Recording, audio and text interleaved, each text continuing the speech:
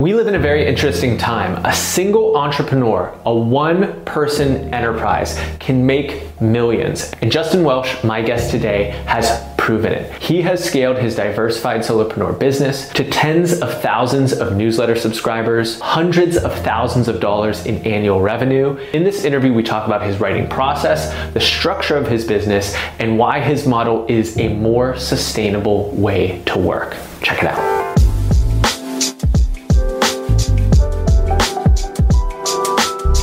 So I want to really quickly give people a picture of the business that you're building, because I would say it is relatively distinct and really relatively specific to this current era. Internet, wide adoption of these different digital platforms. There's a lot of nuances there that I want to get into, but just to give people a picture, you've got a diversified solopreneur business. How do you define it, and at what kind of scale is it at? Solopreneur is a word that I've sort of attached onto, and to me, it's just pretty simple. I'm a one-person business, so I don't have any employees in my business. I don't have any writers, content creators, nobody building systems in the back end. I have a virtual assistant, a part-time virtual assistant, but outside of that, it's just me. And the diversified part of that is how I build my business through multiple revenue channels. So starting with, when I came out of work in 2019 and went out on my own, I started with kind of a consulting and advising business. And over the last 3.5 years, that has changed drastically. I actually don't do any of that anymore. Now I have about 5 or 6 different ways underneath the umbrella of what I do to make money for my business. And so diversified solopreneurship to me is just a one-person business who makes money in multiple different ways. And that's what I talk about online every day. It's what I preach every day. And it's what really powers the lifestyle that I want to build. And when you say diversified, I think that a lot of the content that you put out is trying to make the process of building a solopreneur business more legible and more accessible to people. That's right. And your products or your businesses that are diversified are still within that realm. Like, you're not jumping from I've got this online course business for landscaping companies and a podcast for fishermen, and you're not all over. It's still very kind of narrow. And then how do you define it in terms of different businesses versus different products? Yeah, it's interesting. So you're right. First of all, people always come to me and they say hey, I really like writing, and I also like juggling, and I like movies from the 1950s. Can I build 3 separate business around those things? And of course you can. I think it's much more difficult. But for me, I think of each business as its own standalone product, right? So you could call it a product, you could call it a service. I just tend to call it a business. And for me, they are all aligned around my customer. I think a lot of people always think how can I do things that are similar? And for me, it's more how can I help my customers achieve the goals that they want to do through different mechanisms? Because not everyone has the same budget. Not everyone has the same learning style. Not everyone has the same time. And so when people have different budgets, times, and learning styles, you need products and services that meet or match those different things, so that if someone doesn't want to do a 60-minute call to learn something, they can watch a 30-minute video, or they can read a 3-minute article. And so I try and produce products and services underneath this umbrella that matches up with time, budget, style of learning, and kind of so forth. And this is a universal thing, right? There used to be one iPhone, and now there's a whole, litany, a whole library of iPhones. You can go the most high end, spend, over $1,000 on the device, or you could buy something that's a couple generations older that doesn't have the max processing power, and that's going to still get the job done. You still have an iPhone, but those are 2 very different buyers. Yeah, 100%. And that's how I think about my business, right? So there's also sort of it's linear, right? There's people who are very much in the start of their journey, trying to build online businesses, trying to start e-commerce, trying to start knowledge businesses, whatever you want to call them. And there are some folks who have never even dipped their toe in the water. There are other people who are doing 6-figure MRR, right? So they're doing $100,000, $150,000 recurring revenue every month, and they want to take it to 250 or 300,000. Those people require different products and services. And I like to think of myself as somebody who covers the spectrum. So I'm pretty niched in on folks who want to build one-person businesses, but I do cover the spectrum of I'm just getting started, it's day one, or it's this is my 5th year and I'm trying to scale to 5 million. And so that's why I create this diversified portfolio of products and services people can shop from. So, given that you're probably thinking more about the archetypal customer that is either in the process of building or aspires to build a solopreneur, can you help me to better understand who that person is and what qualities they have? Because so I came across you really through the lens of creating compelling content. I'm a content guy. Mm-hmm. Like, how do we storytell effectively? How do we use content to market effectively? But I had a co-founder to my company. We're up to 7 people. I am a people person. Like, my whole shtick is a day that I don't interact with a person is like a bad day to me. And my kind of superficial assessment is there's probably the solopreneur has a little bit more of like the introvert, lack of a desire to just like have that as a part of their ideal day. But can you articulate more of why this is such a growing trend? Yeah, I think it's different motivation. So, for example, look at myself. I was motivated early in my career to build a massive startup. Like, I started in tech in 2009 after like 7 years of pretty much failing at everything I tried. And I got really lucky, got to a really great tech company. And as I got into the tech business, I started my first business that I was a part of, ended up becoming a unicorn.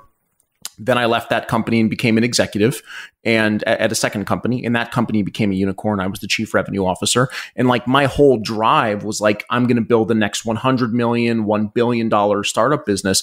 And over the course of like 5 years, so many different things changed for me. What changed for me were like some physical health issues. I started having panic attacks. Like, I started recognizing that there were some other things in my life that were more important than building the next $1 billion business. And so, by the way, there's nothing wrong with building a unicorn business. By all means, go for it. But my motivation started to shift. And what I started to focus on was like, how do I build a more intentional life? And so what I see in folks who kind of are attracted to solopreneurship is they're not building $100 million rocket ships. They're building a lifestyle business, a business that allows them to intentionally design this life that they've dreamed of. And the solopreneurship and the products and services that they offer underneath their umbrella are simply a means to living that life. So whenever I'm talking to people about it, if they're saying things like, then I want to scale up and hire 10 employees or 100 employees or build the next unicorn, I'm probably not the guy for them. If they're saying, hey, this is where I'm at in my life. These are some, realizations that I've had. These are some things that have become really important to me. And here's how I think about how work fits into my lifestyle, but it's lifestyle first. That's generally the folks that I want to help and the people who I think are going to probably get the most from the products and services that I offer. That makes sense. I do agree strongly with the notion that, not every company is even capable, nor should be, nor do you want it to be like taking outside funding and going on some sort of stratospheric growth trajectory. And I do think that the other perception that I have with the solopreneur is it's kind of tied to the remote work, location independent business, which is a different flavor of lifestyle, which probably also enables you write your Twitter thread, you design your LinkedIn course, you do your online coaching call, and that could be from central United States, that could be from Europe, that could be from wherever you want it to be. Yeah, I think it's a flavor of solopreneurship, is this like lifestyle, like this nomadic lifestyle. It's not for me. I live in upstate New York. I don't travel the world and run my business. I mean, we go on trips, but that's not my flavor. But it is something that this allows, right? Because most of these businesses are content powered. What's really helpful is that you can go from place to place to place. You can put up your content, you can send it out there, you can get the ball moving, and suddenly there's a piece of living content that's out there in the ecosystem doing the work on behalf of your business. And so, yes, it lends itself to people who want to do that. But that's, in my opinion, just one flavor of solopreneurship. Now, when building a solopreneur business like this, I think about sequencing, and you referenced that you have these different products, and the more products that you have that meet your kind of ideal customer and buyer at different levels, the better you're going to be able to monetize. But do you see the content and the audience building as a prerequisite to the first product? Or how do you think about those two kind of assets being developed in unison?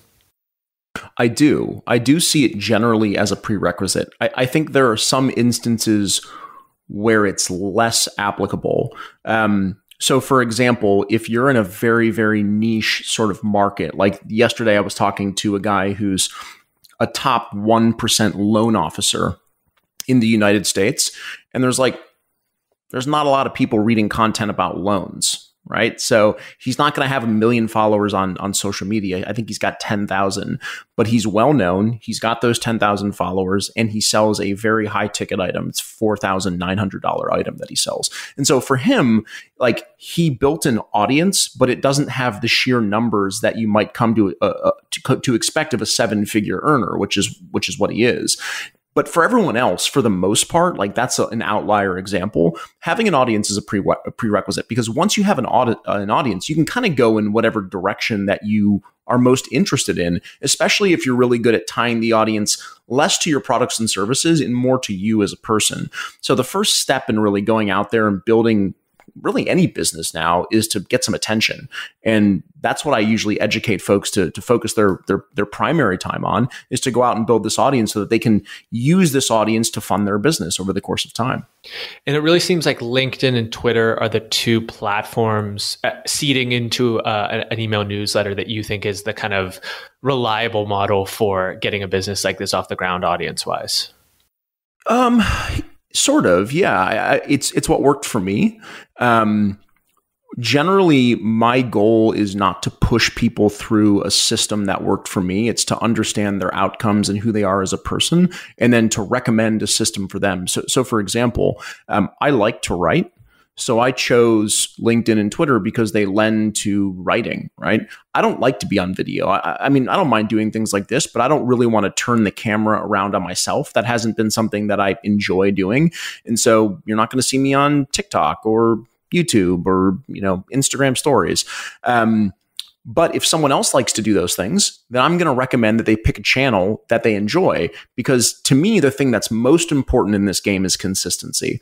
And the easiest way to be consistent is to do something you like. So if you don't like writing, don't write. If you like recording video, record video. And so to me, it's about the person in what they enjoy and what their intended outcomes are. That makes a lot of sense. So in terms of using writing from a sales standpoint, your background was, selling SaaS and operating and leading sales teams.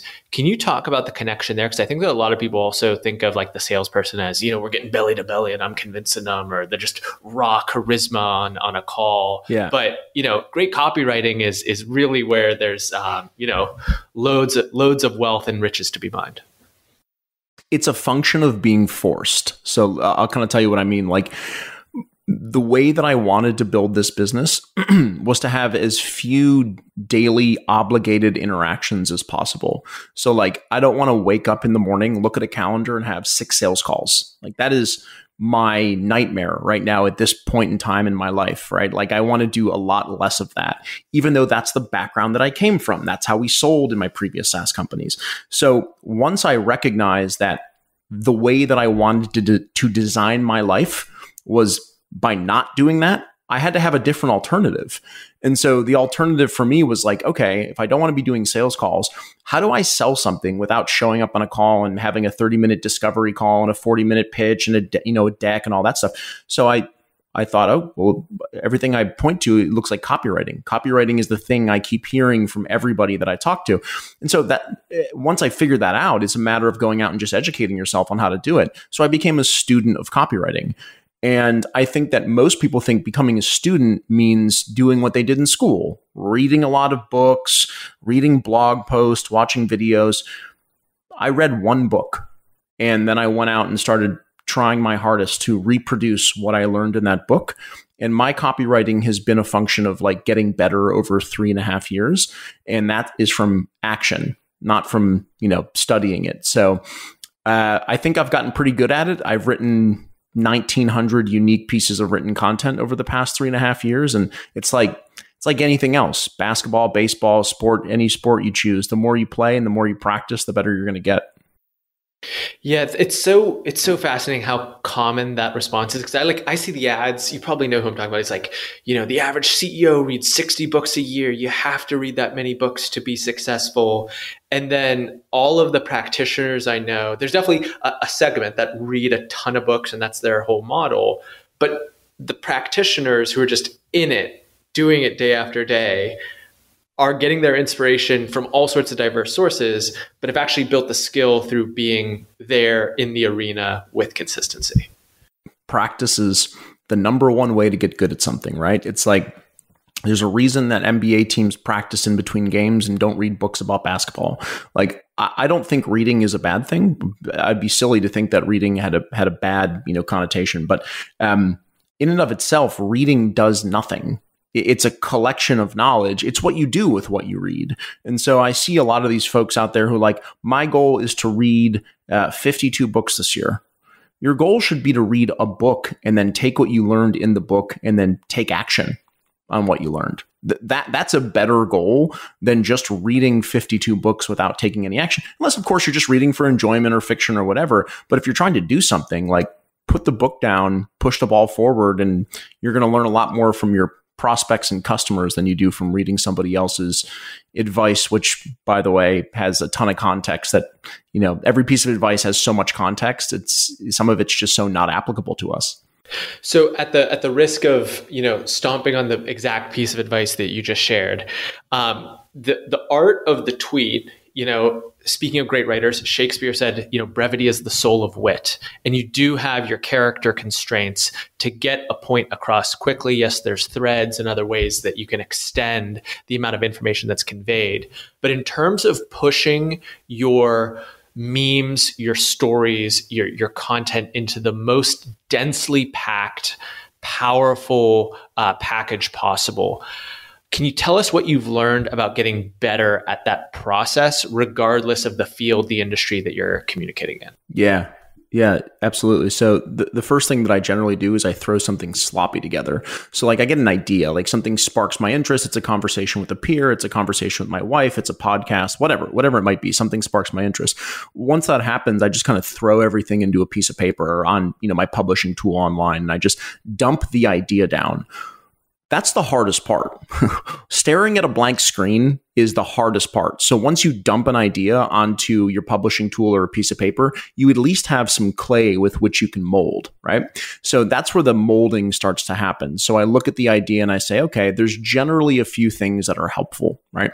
One is cutting 30 to 40% of the unneeded words. And there's a ton of unneeded words. Once you read through an idea, you're like, oh, I could say that in a shorter fashion. I don't need to use that word. This word doesn't lend any value to the rest of the tweet. So generally it's cutting things, right?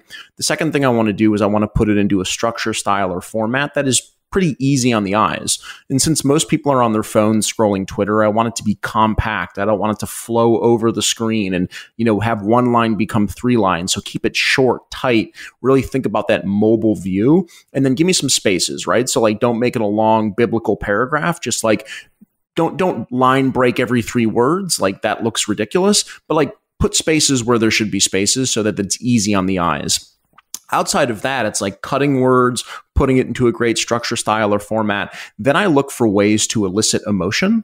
So emotion is generally elicited in a few different ways. The first way is by using words that really kind of get your heart thumping, or really, I use the word like viscous. It's not the right word, but it's like the word is really, it gets you to stop, right? It's a real face puncher. And so I actually have this like verbal wheel that I look at where I've got these words that are like sad, happy, angry. And like the further it goes away, it shows you how to take those words and make those words more visceral. That was the word I was looking for, to make those words more visceral, right? So once I've cut 30% of my words, put it into a better format, started to add some visceral words, the last thing I'm doing at the end is like, when I finish reading this, how do I feel? Do I feel angry, combative, sad, happy, or do I feel nothing? And if I feel nothing, then to me, it's like, okay, we need to figure out how to get more emotion into this thing, because I want someone to feel some way when they've done reading it so that they start engaging, adding comments. So that's like a 4-step sort of simple process for writing.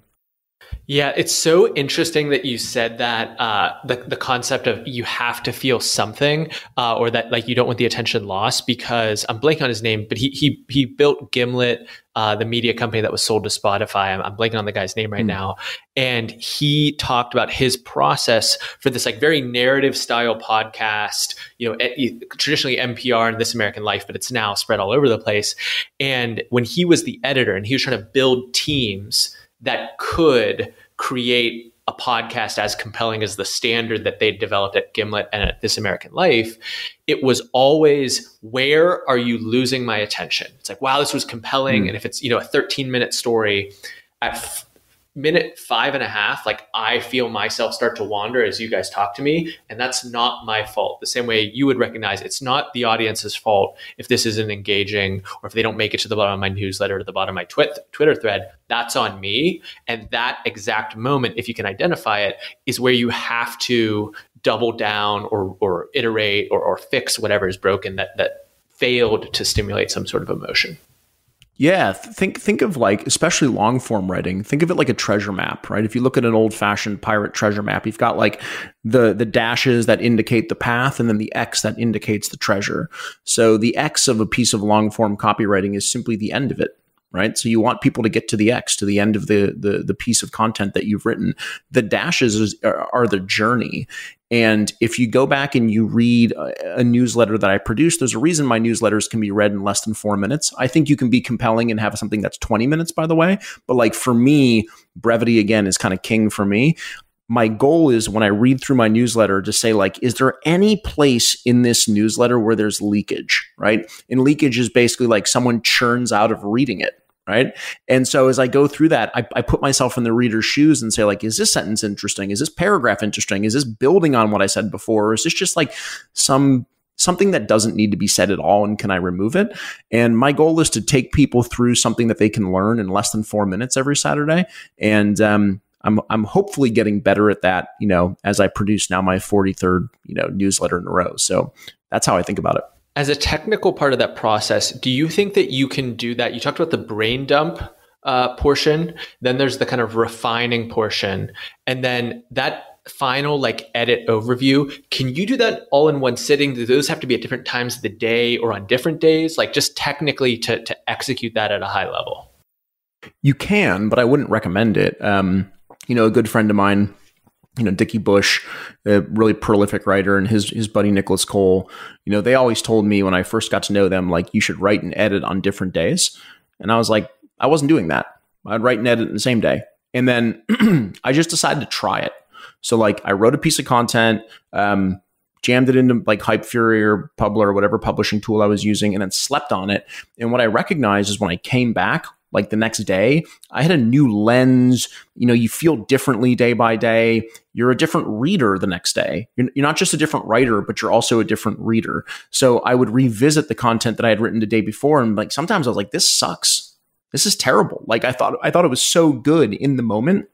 And the following day, your brain works differently at 7 p.m. when I wrote it the day before and 8 a.m. the next morning when I'm reading it. So I think it's a really good sort of exercise to go through where you're continuously separating out the creative process and the editing process.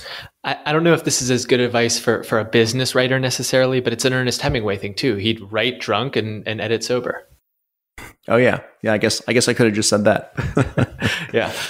So talk with me. So when we do videos and we'll coach clients or we'll be producing stuff for ourselves, one of the most important things that we always consider is the open hooks of the introduction. So, there's a different way to consume it when it's text, but with video, particularly a platform like YouTube, we can see the average view duration chart and how that falls over time. And just by definition, the highest leverage moment of a video that you produce is in the first 30 seconds. And so what we're always optimizing for is here's, the promise of this video that we're going to deliver to you. But then also what we call an open hook, which is basically like some loop that isn't yet completed that the audience probably wants completed that we then promise on completing later on in that a video. Talk about some of the similarities with a writing standpoint in terms of creating open hooks that get someone into a piece of content. Yeah, I mean it's different for different platforms, but let's take LinkedIn because it's the platform I've been on the longest, and there's a lot of people who don't like LinkedIn, but if you can figure it out, like it's really good for your business, I can tell you that much. So LinkedIn is interesting because every piece of content on there is almost like a tweet thread because there's 3,000 character limit and there is essentially a fold in the content. So as you're scrolling, you see like a certain number of characters and lines before the reader has to choose to take an action. And that action is to click this button that says see more. So everything that I want to do, all the hook has got to come above the fold. My goal is to get them to click see more because once they've clicked see more, they've sort of guaranteed the fact they're going to keep going, right? They've committed to reading the rest of the content. And so for me, I'll generally use 3 simple lines. Like the first line is the face puncher, right? It's not a politically correct way to say it, but like it should be a line that punches the reader in the face. It should be stern. It should be standalone. It should be visceral, like we talked about before. It should get some sort of emotion. The second line that I generally use is either an empathy line to let people know like, hey, hold on, I know that first line was visceral, but like stay with me here. I see how you're probably feeling after that. Or it's just a context adder, right? It's just adding a little bit more context to the first line. And then the third line is generally the hook line. So if you think about like radio advertising, right? We've all listened to morning shows before. I know they're not as popular anymore, but like we listen to a morning show and it's like they go and they're so like they give you like, hey, did you know that 31 children got sick from this very strange food? We'll tell you when we come back after the break. And you're like, hey, I got to know what that is, right? Like, how about you tell me now? And so that's sort of how I think about the hook, which is like, I tell them what I'm going to deliver if they just click that little see more button. And then once you do that, you're into like the meat of the content, the thing that you guaranteed, the thing that you teased out. You have to deliver that thing, right? And then at the end of delivering that thing, I like to recap and ask people to engage. So that's LinkedIn. Twitter's not too dissimilar, right? The opening line's got to be really, really face punching, right? He's got to like get someone. Also call it scroll stopping. So people are just scrolling through their phones nonstop all day. It has to like get people to stop the scroll and pay attention. And so often I'll just write in a very similar fashion to what I shared on LinkedIn. But for me, it's all about getting them to the end and then actually delivering on the thing that you teased out, which I think is where a lot of people fail. I think a lot of people fail on social media because they share platitudes. They share things that everybody knows, like, hey, smart work beats hard work. We all know that, right? Like it sounds interesting when you write it down, but it's not hooky. It doesn't guarantee the reader's going to learn anything. You don't deliver anything there. And so that's how I just think about, I guess, open loops and open hooks when I'm writing. And it makes it easier when you actually know who it is that you're speaking to. So I always think about the platitudes and the kind of mostly trying to sound like Naval Ravikant or something as being the result of either just trying to emulate him because he's so popular or not having clarity as to who you're speaking to. When you're trying to speak to everyone, that's really the only way. You're basically, you're going to emulate the best, and that's like, maybe not Naval, but like Buddha and like these other just like, very open philosopher kings. But the actual efficacy of audience building as it pertains to a business outcome, particularly when you're in the early stages, is having a lot of clarity as to what the problems are that my potential customer is facing, and then not really going beyond that.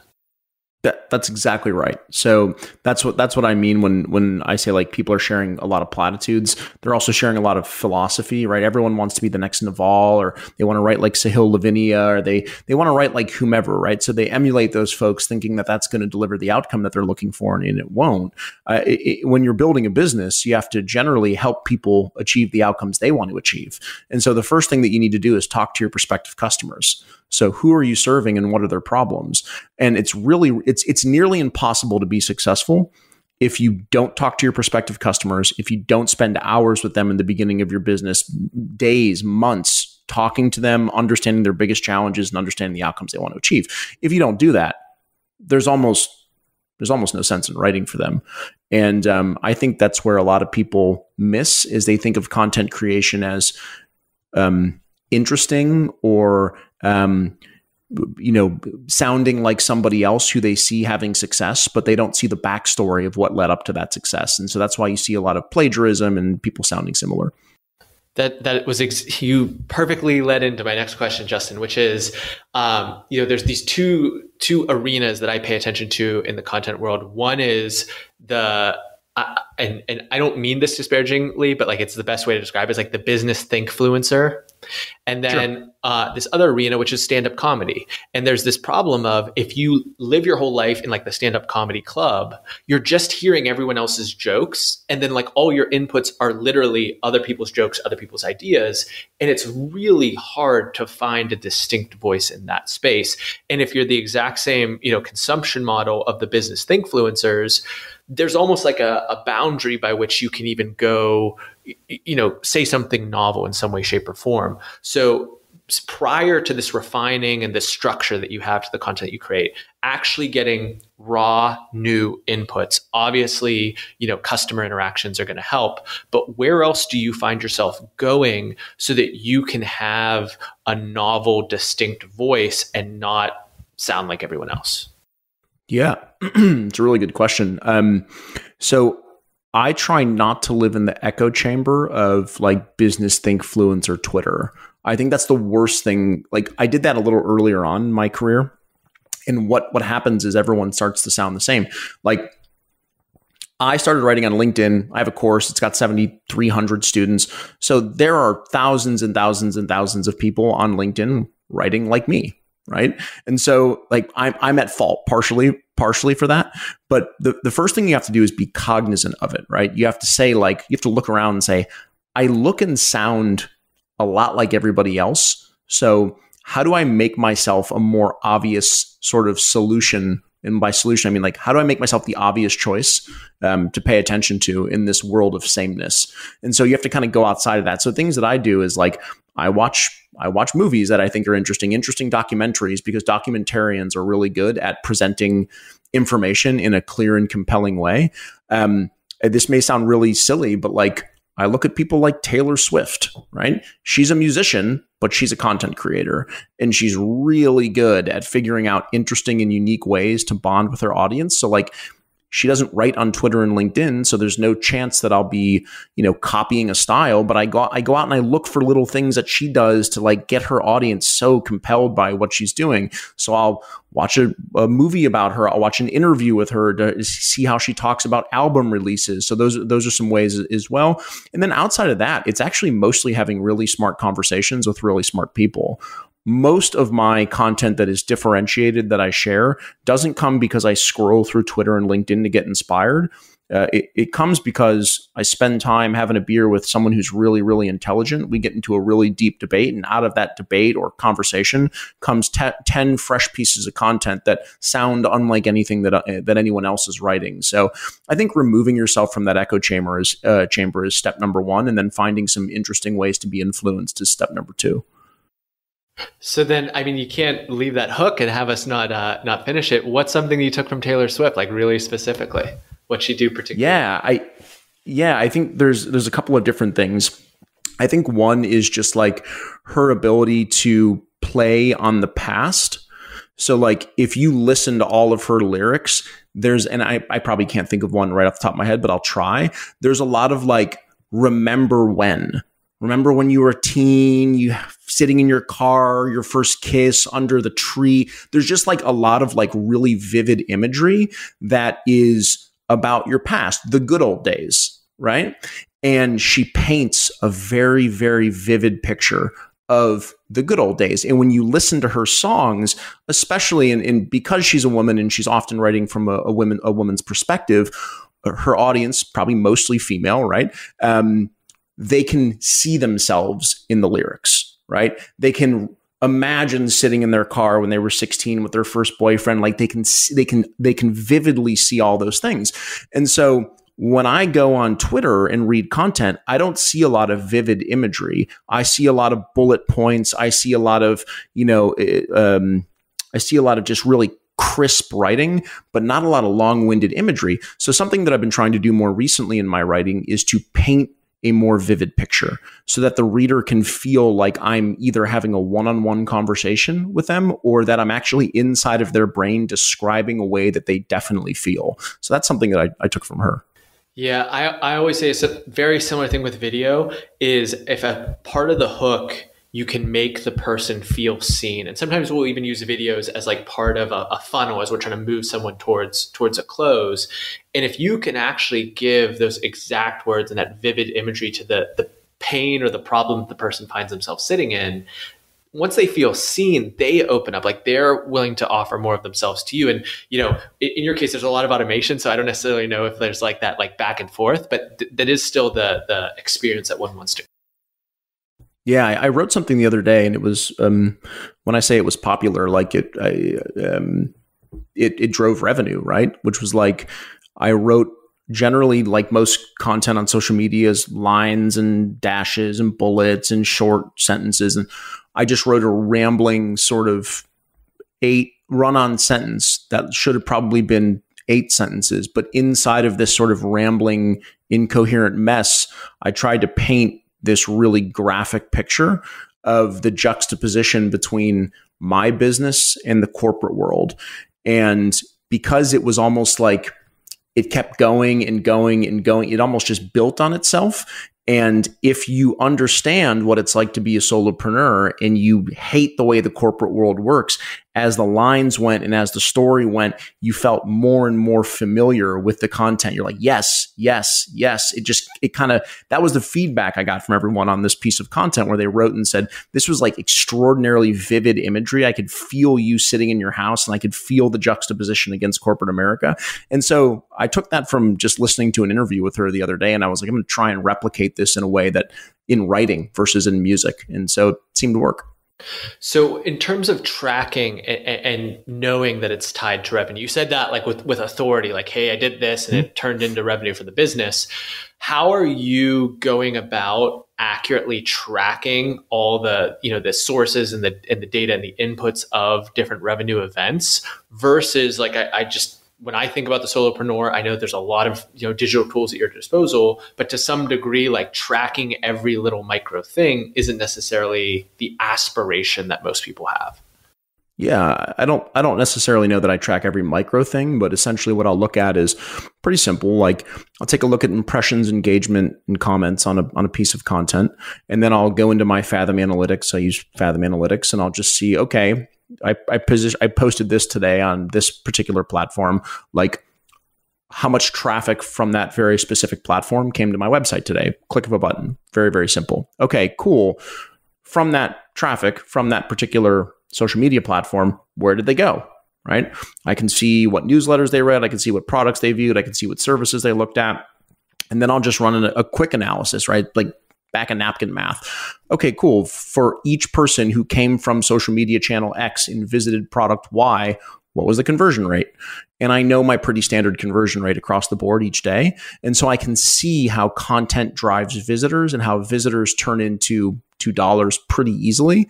And there are 2 things that I look for. Did I have a significant spike in web traffic? And if so, did they convert at relatively the same rate? That would show a popular piece of content and my website doing a decent job of converting. Or did I drive like the normal amount of traffic and did my conversion rate greatly improve? And so if my conversion rate greatly improved, I'll just look at things like, okay, what page did they go to on my website? Were they mostly on one product page, mostly on one service page? If this product or service page is converting higher than my other product or service pages, why is that? What is it about this page? And then I'll just kind of go through a hypothesis and try and figure out what about that page makes things convert at a higher level. So that's basically it. That's just really from my SaaS background. That I mean, that's a good skill set to have built prior to building a business like this one. Sure. I want to aim towards wrapping up. Before we ask our standard last questions, we had a previous guest, Marshall Haas, who is in certain ways similar, in certain ways different, where he has conglomerate of these different businesses where he is either the majority or sole owner. But These are not solopreneur businesses. These are, I think his one company, Support Shepherd, has dozens, if not over 100 people. He has an e-commerce brand. There's a physical reality. Real estate, a physical reality to this. And the challenge that he ended his interview with us on was delegate automate, or eliminate. And the basic premise is, as you build this business, you need to figure out how to get these responsibilities off of your plate onto someone else. You do have the VA and you do have softwares at your disposal, but you've kind of, to some degree, constrained yourself by saying, I'm not going to delegate other than certain things specifically to a VA. So when you constrain your aperture to really eliminate and automate, can you talk about building a scalable solopreneur business that uses that constraint to your advantage and still is able to grow? Yeah, totally. So it's a very similar process to what I run, a little slightly different. Mine is eliminate, simplify, automate, delegate. And so the first thing I want to talk about is just how the outcomes influence delegation, elimination, so on and so forth. So my goal is to continue to make the exact same amount of money I make right now for the rest of my life. So I'm not scaling, right? I'm not always in constant scale mode, which allows me to behave differently. If it was like I had to triple, double, triple revenue continuously, like I would be more on the hook for delegating and things like that. I run a lifestyle business. I make really good money and I don't want to make any more, right? Well, I want to continue to make money, but it doesn't need to get bigger, right? So the first thing that I try and do, because again, it's a lifestyle business, number one is eliminate. Most things on my calendar, when I look at them, are unnecessary.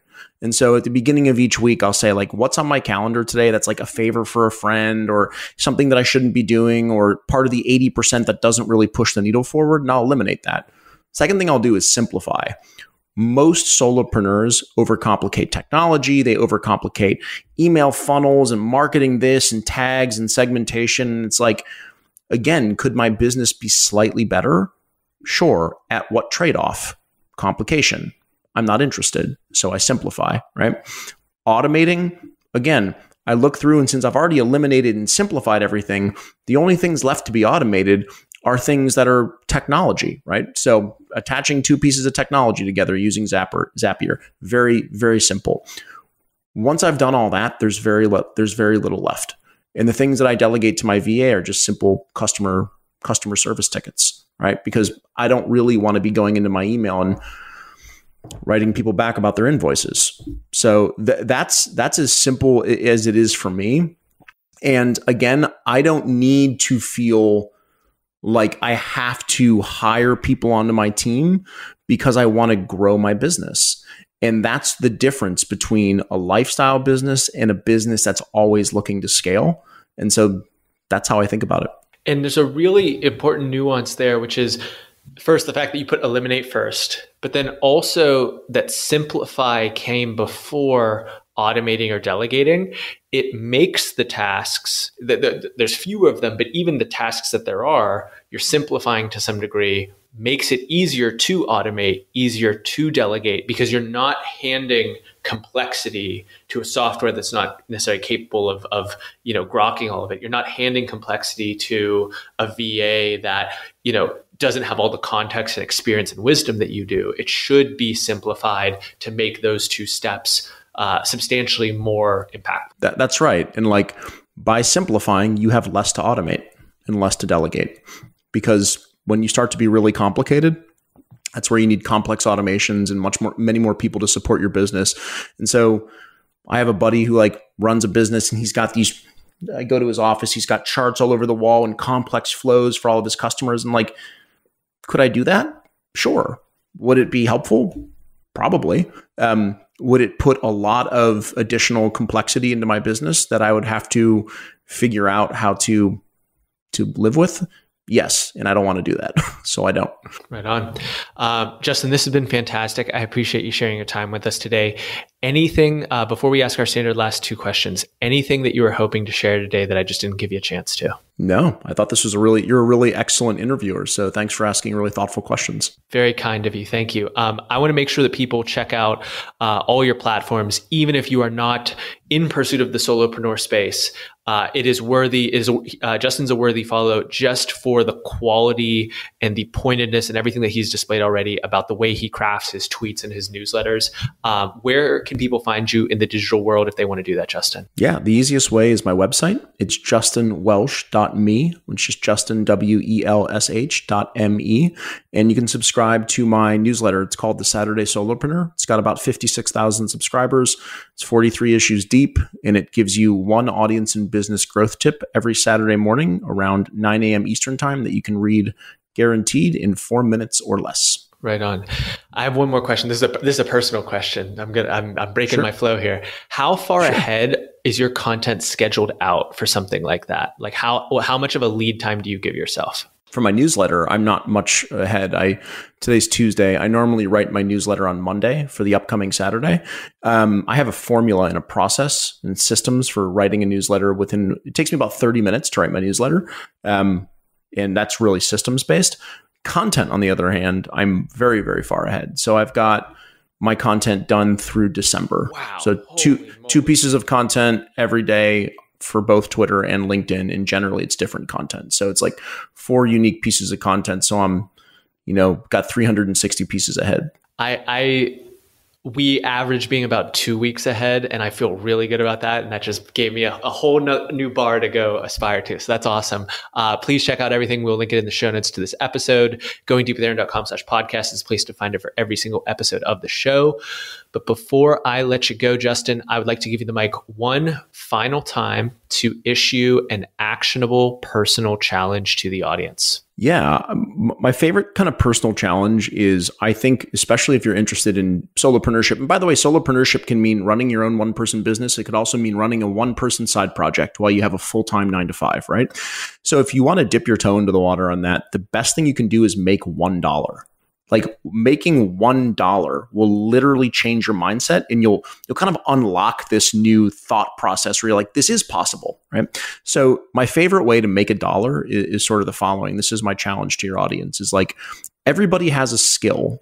So the first thing that you should do is go out and talk to your family, your friends, your peers, your coworkers, and say like, what are the top 1 to 2 things you think of me for that you would come to me for help or advice? Do that. Talk to 10 people. You're going to start to hear things, and there's going to be commonalities amongst the answers that you get. Once you get those answers, choose one that you really, really enjoy doing, right? Once you've done that, I want you to go to carrd.co. I'm not affiliated, carrd.co, and sign up for a $19 yearly plan and build a landing page. And on that landing page, all I want you to do is tell people, prospective customers, the outcome they will get from having a 30-minute conversation with you, right? Once you've done that, I want you to publish that webpage, go onto social media, and for 2 consecutive weeks, I want you to write 1 piece of content a day that shows prospective customers that you understand their challenges and that you have a viable solution that you can offer them in 30 minutes. Make it affordable. It could be $50. It could be $30. It doesn't matter what it is. Write a piece of content every single day for 2 weeks. When people DM you or write comments on your content, direct them to the website. You will schedule a call. You will make $1 or $30 or $100. And if you don't want to do it anymore, you can shut it down. But your mindset will have been changed. And moving forward, you will understand how to get started as an internet entrepreneur. That is one of the most precise tactical challenges that we've ever gotten, Justin. We've had to try to make money online before, but that was so precise and tactical. Clearly, you are an excellent educator in the space. I love it. I hope that many, many listeners will check it out, take the challenge, and also check out all the other educational material that you've put out there. Thank you so much for coming on the podcast today. Aaron, thanks for having me, man. Really appreciate it. We just went deep with Justin Welsh. Hope everyone out there has a fantastic day. Thanks for listening to the end of my interview with Justin. If you enjoyed it, you would also enjoy our conversation with Marshall Haas. He has a diverse set of businesses, including a recruiting agency, real estate, e-commerce, amongst others, and he has assembled it into a similarly privileged, exceptional life as an entrepreneur and business person. Go check it out.